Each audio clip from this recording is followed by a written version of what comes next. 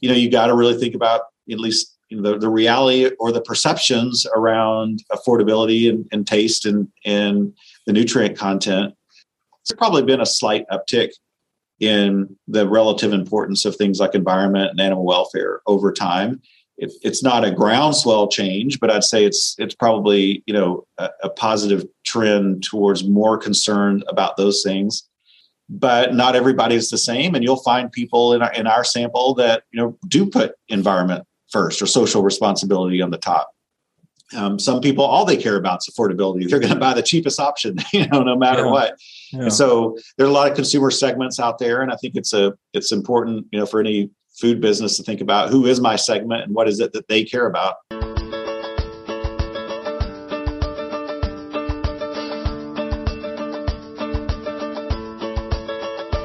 It's time for conversations about our food and how it's grown on Farm to Table Talk with your host, Roger Wasson.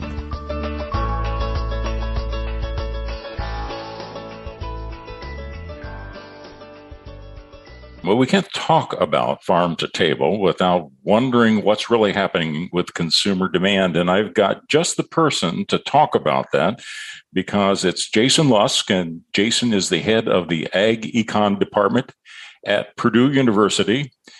And Jason, you get to be a two-headed, maybe even more heads than that, but you're also the head of the Center for Food Demand Analysis and Sustainability. Jason, nice to have you here on Farm to Table Talk. Yeah, it's great to be back. Jason, I think back over the years, and I remember many times where Purdue was particularly paying attention to where long-term demand is. And I'm going to date myself, Jason, because I remember coming to an event at the Purdue Union where General Mills and all these big names were coming together, and you were bringing people over from Europe. And at the time, what the focus is if you wanted to figure out what was happening in the future of food, take a close look at Europe. And I still recall that because I thought it'd give me an excuse to get on a plane and go to Europe and check it out for myself, which I ultimately did. But, even way back then, Jason, it seemed like Purdue from time to time stepped into this space and helped interpret for the food industry and for agriculture where we're headed. And it sounds like you're kind of in that breach now. I like to think so. I mean, I'm proud of the university I work at, and I think we really have a world-class reputation in agriculture. And a lot of our expertise is in production agriculture. And I think we done a lot of work internationally. You mentioned Europe and thinking about food security in a global context. And of course, we have work in the food space, but I think historically speaking, maybe despite that conference you mentioned, haven't had as much influence on the food side of that agricultural equation as we have. And it's really was the impetus for me thinking about trying to start the center for a couple of reasons. One is you just look at the amount of money consumers spend on food, compare that to the amount of money farmers receive for selling ag products. And there's a lot of stuff that happens after the farm. So if we want to think about all that value added that's going on and where there are economic opportunities, a lot of them are post-farm, and how can we provide opportunities for both farmers and others to engage in some of that value add. The other thing too that I think is critical there as well is, even the stuff that's going on the farm, the kinds of research that we're doing here at Purdue are really creating a lot of data about environmental impacts and inputs, and that data is increasingly of interest to the food processors and the food retailers.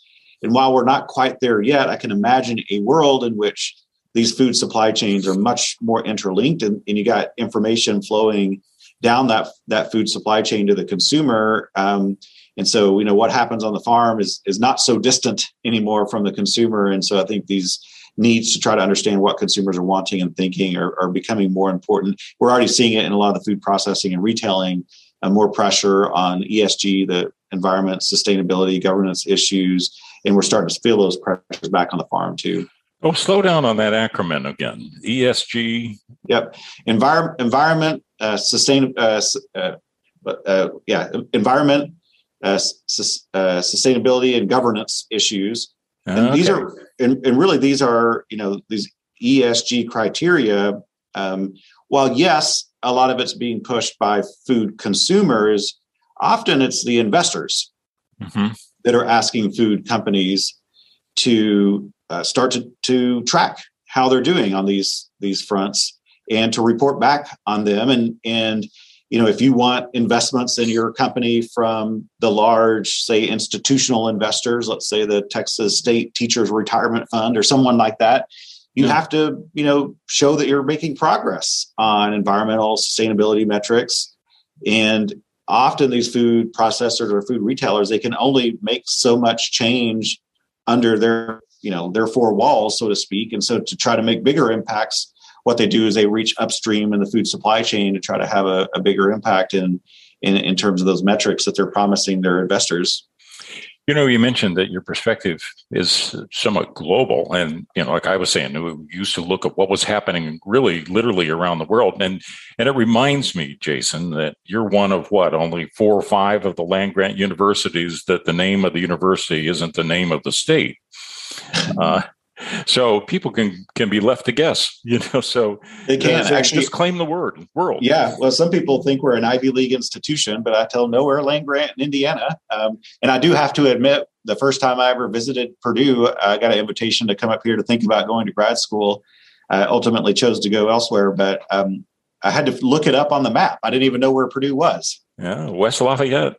And as if there was an East Lafayette, but I don't think there is an East Lafayette, but it's a wonderful school. You got a great tradition, but explain that a little bit too, because as an economist and you've got extension responsibilities, and I think Purdue's always done that especially well, but most of that role is thought of as taking care of, say, the farmers and agriculture within the state of Indiana.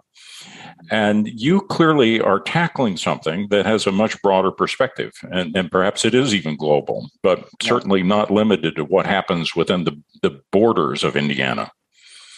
Yeah, I think Purdue's always had a great vision. There was a dean a number of years ago that used a phrase of being locally relevant but globally preeminent. And so we want to do stuff that matters, both to our local stakeholders, but also in the world. I think part of that is being on the cutting edge of what's happening to research, because we want to give good advice to the people that we live around and that we work with. And we're fortunate still here in this state to have a lot of public investment in higher ed and in extension. That's something, unfortunately, I think has been cut in a lot of other states as well. So in Indiana, we have over 90 counties. There's still a county extension agents in every one of those offices. And that's something, because of budget cuts and other priorities in other states, that capacity has been eroded a lot of other places. We've been able to maintain that here. Of course, it's always a challenge. Everybody wishes they had more money.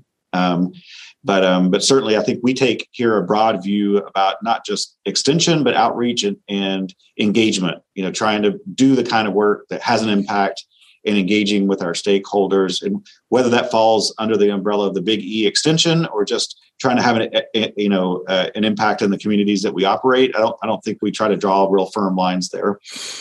If you mentioned earlier that there were some others that had been head of the department at Econ with their view of things, or the dean of the school and so forth. And one of them, if you go back quite a few years, you had one in that chair that you're in today that said, "Get big or get out." That's quite a few years back. But that's changing too. I mean, something you said a few minutes ago is looking for the implications of what the trends are for, it sounds like, all sizes and shapes of farms and businesses that position themselves. And it's not just get big or get out. Certainly, there's a lot of ways to compete. You're right. Earl Butz was the chair of this department many years ago before he became dean and then Secretary of Ag. And that was certainly a phrase that he was famous for saying, among others. He had a lot of famous things for saying, some of them not so positive. But anyhow, I think you're right. There's no monolithic way to be in agriculture. There are many markets and many opportunities. And I think, our goal here is to try to think about, how can you best serve your customer base. Sometimes that'll make sense to be large, particularly in some commodity markets. where you're really competing on costs, and those economies of scale really matter a lot. But there are other markets that the nature of the competition is a little different. You're competing on service, you're competing on quality. You may be competing sometimes, given the ESG metrics that I mentioned earlier, maybe you're competing on some environmental metrics. And so I think, there's not a single uniform solution that's best for everyone out there. Let's dive into some of what you're reading from the consumers, because as I understand it, you're going to be starting this sustainability food purchasing index, and you've got a report out, and you're going to be following up and continually doing these and seeing, and so you really will be establishing trends, because you'll see where it is now and you'll see what it is in the future. But I was intrigued, Jason, that 25% said they couldn't find specific food items, and 32% of the people, of over 1,200 people I think you talked to that were in this survey, were waiting for the next paycheck before they would buy their food.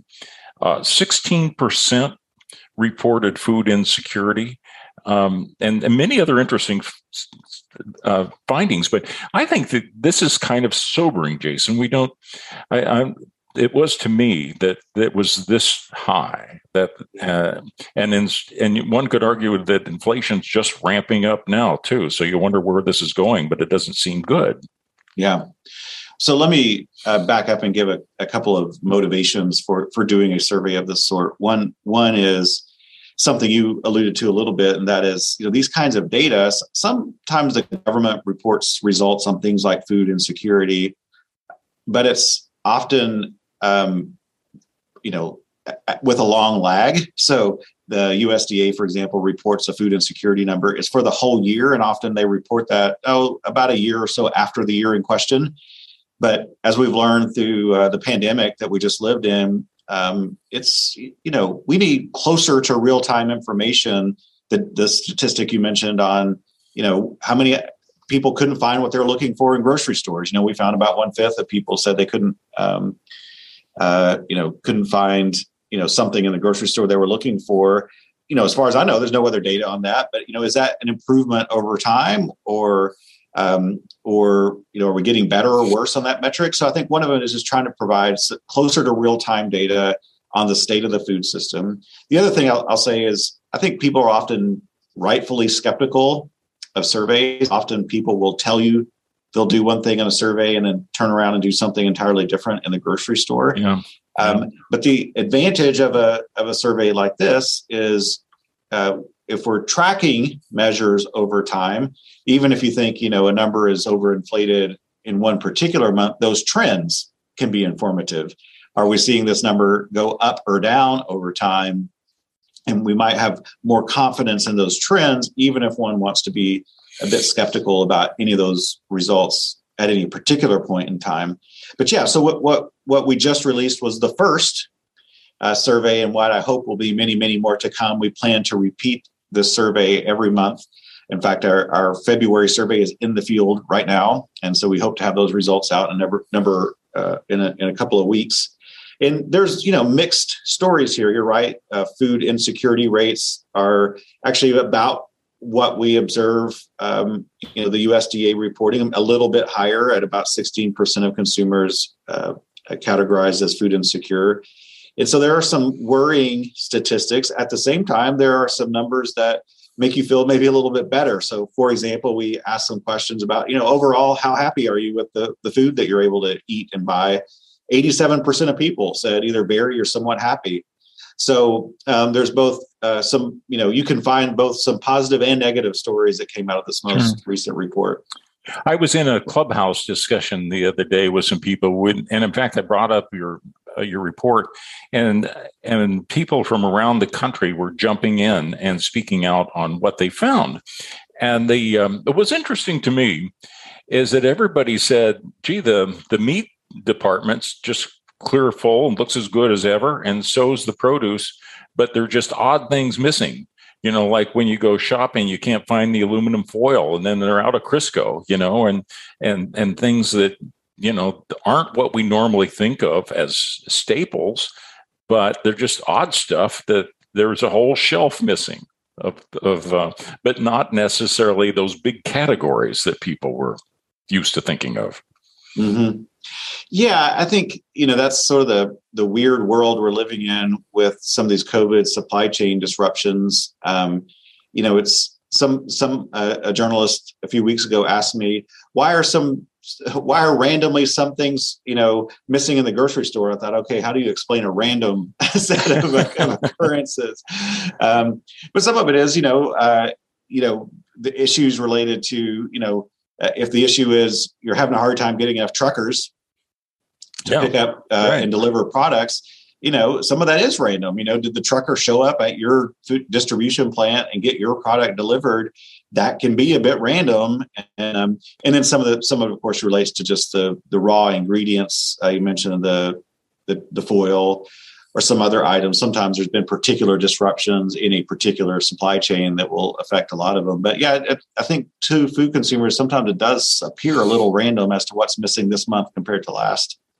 One thing that struck me that critics of these kind of things always point to is that always number one and two in some order are taste and price, or maybe it's price and taste. And so people that want to not pay attention to the rest of it, just jump to that and say, well, see, it's always the same. They want it to be cheap enough and they want it to taste good. True enough, that's almost always the top of every list. But then looking at the middle of the list to follow, you start seeing some intriguing things. You start getting some language in about either biodynamic or sustainability or other things that certainly weren't showing up some years ago. I wonder how you feel about that when you look what you're beginning to see. Are there any surprises in the lineup to you, or is it much as you thought it would be?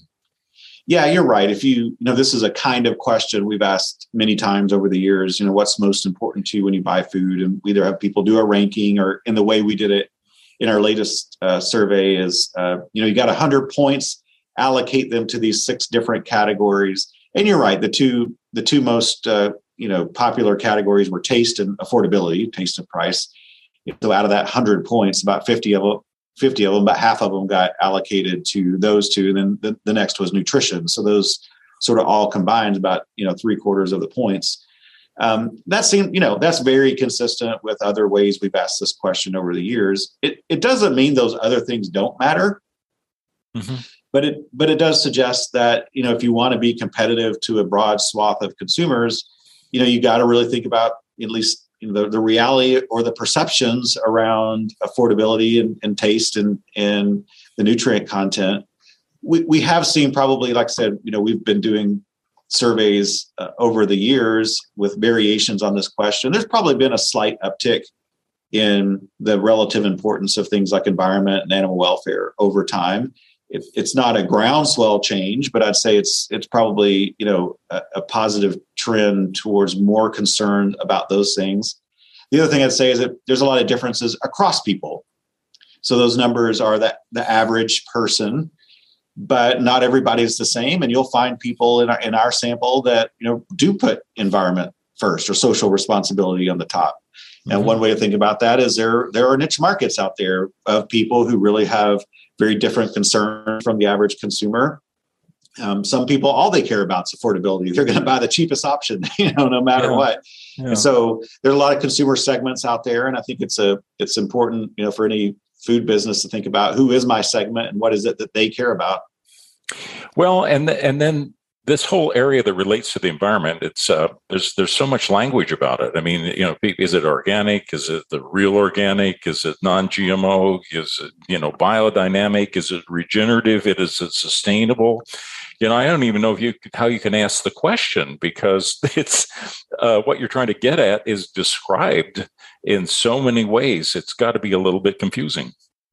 It can be. We chose in this survey to tackle that issue in a couple of different ways.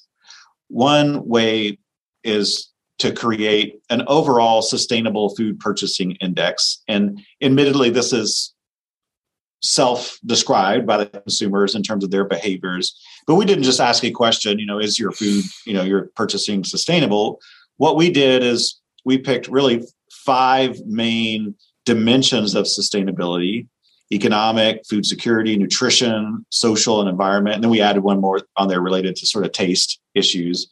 And then we ask a series of questions within each one of those dimensions that related to sort of whether what they say about what they're buying is sustainable or not.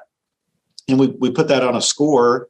And 100 would be your sort of the most sustainable you could be. A 0 would mean you're the least sustainable you could be. And what we find is overall, across all those dimensions, if we create an overall score, it's a 67. So one way to think about that is it's a long way from 0, but it's also, if you're looking at it on 100% percent scale, it's about a D plus or so. And the ones that score the lowest are the social environmental dimensions of sustainability. The ones that score a little better are the economic and food security dimensions of sustainability. So again, that's something we'll track over time and sort of see how people self-assess themselves on those dimensions that are related to sustainability. The other way we chose to approach is a little more similar to what you described, Roger. We ask about shopping and eating habits over the last 30 days as it relates to some specific claims and labels. Mm-hmm. So, local versus non-local, grass-fed versus conventional, cage-free over conventional, organic versus non-organic, plant-based, whatever. And so, we don't necessarily assign any of those to, being more or less sustainable, but we're tracking data on what people are saying about how often they choose those particular types of products. And so that, people can take those data and turn around and say, on these particular production practices related to sustainability, how are people trending over time? How do you put together this cohort that you're working with? That the mix of geography and age and sex and all of that. How are you kind of guided? It's a good question because the answers you get depend on who you ask. Yeah. So the sample comprises a wide diversity of people all over the United States. We write the survey ourselves and program it ourselves to collect the data, but we do employ a third party to deliver the survey to a panel that they maintain. What we do is in this survey, we have quotas, essentially. So we set those up so that when we get, a certain percentage of people in different income categories, in different age categories, different regions of residence, then we stop. And what that does is it ensures that the sample we have of data looks like the U.S. population in terms of a set of 6 different demographic categories. Is there a way that you can take this and compare to some, say, for example, Google searches or something? Are you able to do a kind of gut check and say, this kind of makes me think of something else, like a Google search, for example? Absolutely. And one of the things that we hope to do over time is, one way to answer that, Roger, is to say, can you validate these results? Yeah. Do they match up with other evidence that we have on what consumers find is important? So certainly over time, as we're tracking these issues, and let's say people, they start saying they're more often likely to choose, say, plant-based, products. Well, we could compare that trend to a trend that we can see in Google search, for example. So I think that validation is something that we will do, but it'll be something that we'll have to develop as we move out over time. It's amazing how many people, well, I guess everybody has an opinion. You talk to people and say, well, I think that more millennials are doing more this, and usually the conversation relates to their own immediate family and friends. And they may be right. It could be that they're perfectly representative, but there's a lot of that. But it's interesting, I think, Jason, of how many people are going to be interested in what you're doing, both companies and really, like, I got back to the question about big or small, because people that are doing direct sales to consumers are trying to position the product, either that they're selling at the farmers market or CSAs or online sales, which there's more of that, let alone trying to anticipate what trends that JBS or somebody else is looking for. So I would suspect there'd be a lot of interest in people trying to keep track of what you're learning from this process. I certainly hope so. And we look forward to people following us, and they can certainly reach out to me, and we'll put them on our mailing list whenever our latest results come out. And we certainly invite folks to suggest questions to us we should be asking, and give us feedback as we move forward. Now, will you be working, will you have a lot of interaction with the major food companies that are, I suspect, doing their own research as well, and probably look to you to see whether or not they're on track, and look at all of the different sources of trend data that's out there? Yeah, absolutely. I mean, there, of course, as you mentioned, it is a lot of data that exists. Grocery store scanner data, for example, is data that a lot of food companies have access to. It's very expensive. And so part of what we're trying to do here is democratize data a little bit, make data publicly available to folks who maybe can't always custom design their own survey or buy that scanner data. So that's one of our goals here. But yes, we certainly engage with and have sought feedback from and taken advice from various members of the food supply chain.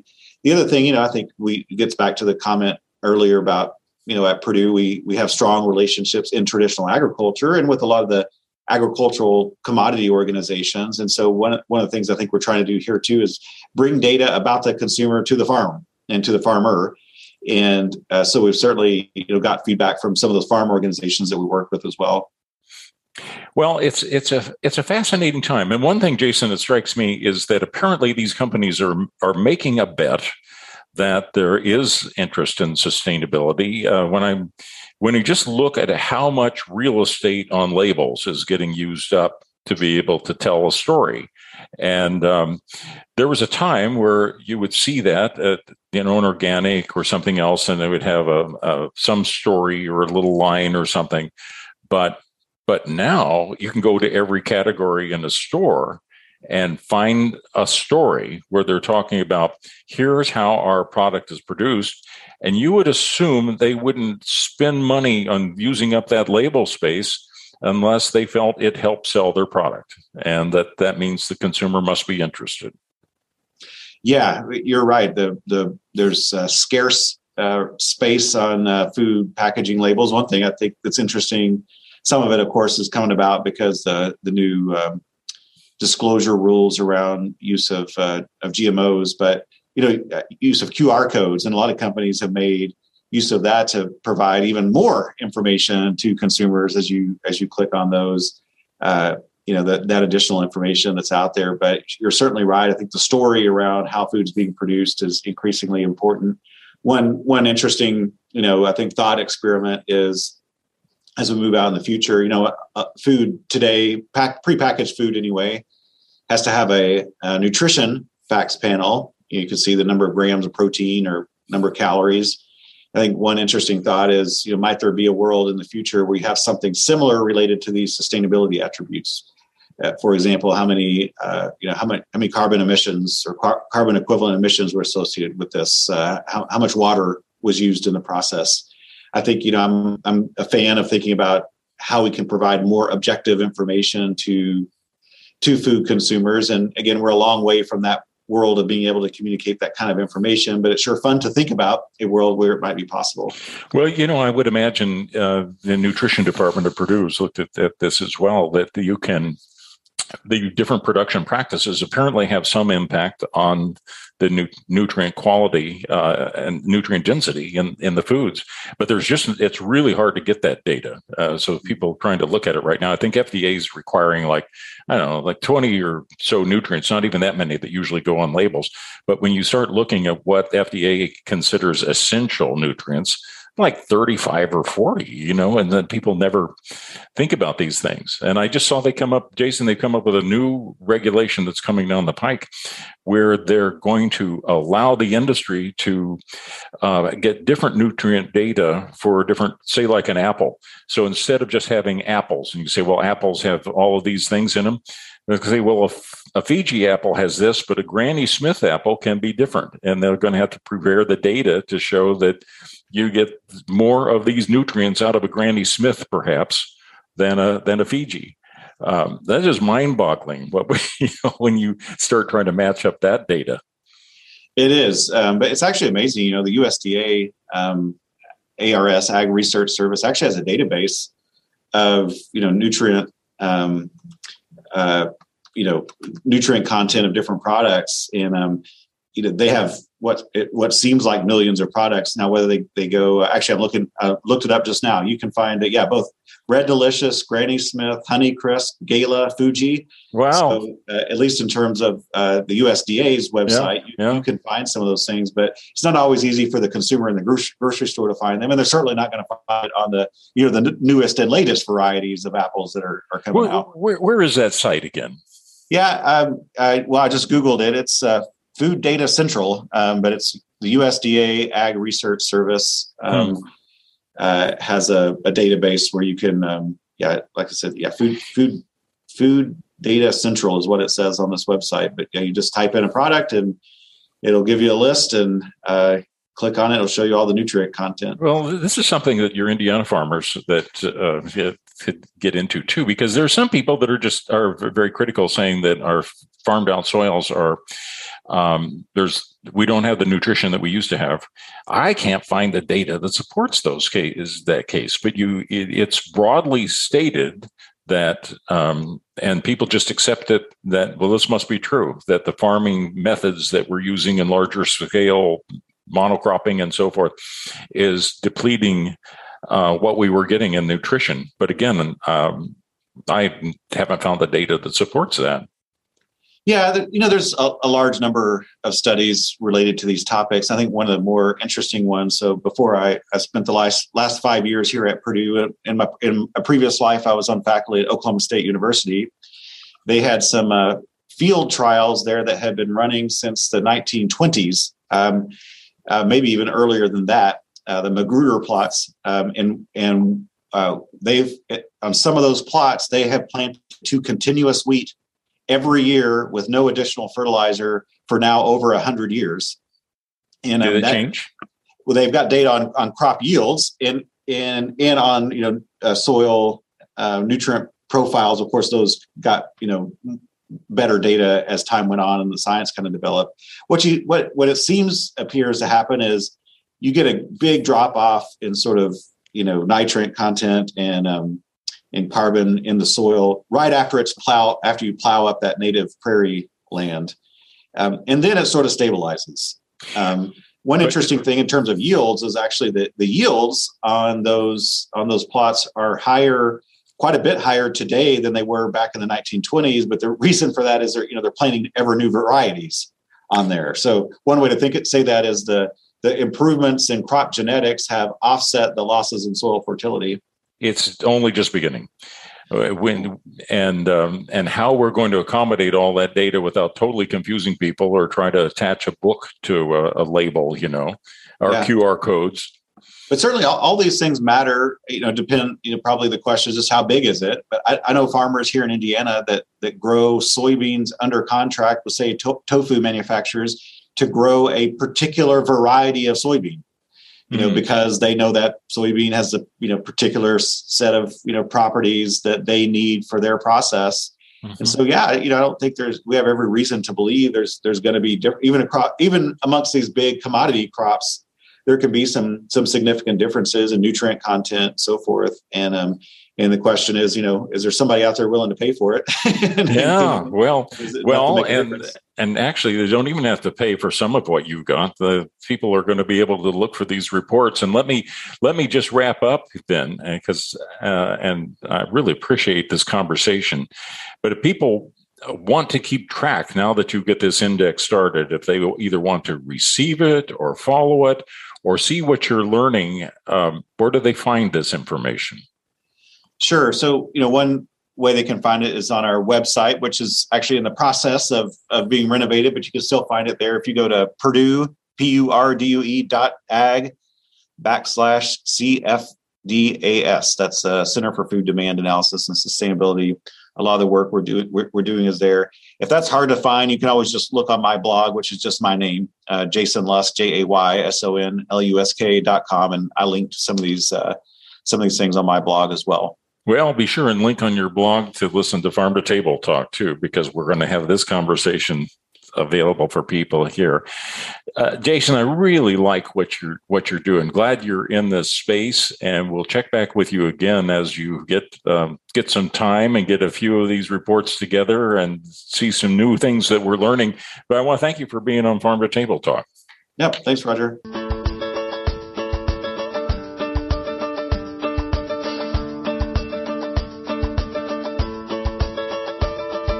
You've been listening to Farm to Table Talk with your host, Roger Wasson. If you like what you hear, go to farmtotabletalk.com and follow us.